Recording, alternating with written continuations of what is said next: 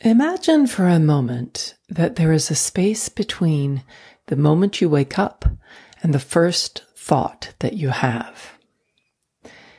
It's a space ripe with possibility, when the body is just that little bit ahead of the mind.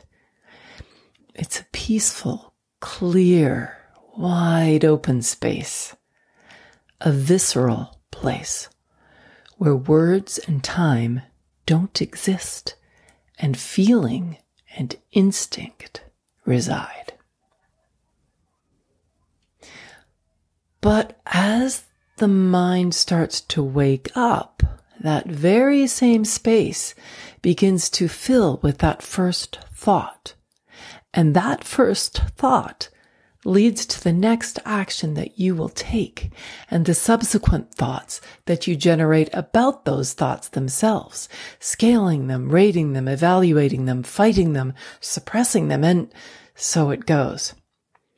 The brain has been aroused and, like a bottle of milk that's been tipped over, the thoughts come rushing in, spilling over, uncontained, before you've even set your foot on the floor. Once again, you're back in the race, unwarmed up, already behind, and still needing to clean up the mess. Sound familiar? Operating this way is the perfect recipe for overwhelm. It's living a life fueled by the limited, unsustainable energy of stress. Not to mention the energy you spend stressing about the mess, not being able to clean it up, and ultimately assigning the word to who you are by calling yourself a mess, and so on. You get the idea. So, what do we do about it?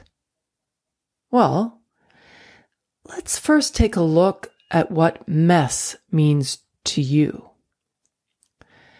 How do you define messy? Think about it. Where did you learn that definition? Does your current mess really need to be cleaned up? And if so, why? Why is that important to you? Who decides what's messy or messed up? Did you know that Albert Einstein was reported to have been a very messy person? In response to criticism of his work habits, he asked, "If a cluttered desk is a sign of a cluttered mind, then what are we to think of an empty desk?" Touché. But it isn't about whether or not you're tidy or messy in your external world. That's not what we're talking about. It's the thought messiness that most affects us and makes it difficult to process and focus. A cluttered mind is disrupting, and it hinders our productivity, balance, and ultimately our mental health. Remember that space we imagined between the moment we wake up and the first thought that we have? That first thought is one of the most pivotal thoughts we have because it sets the course of our day. Just knowing that can be a superpower.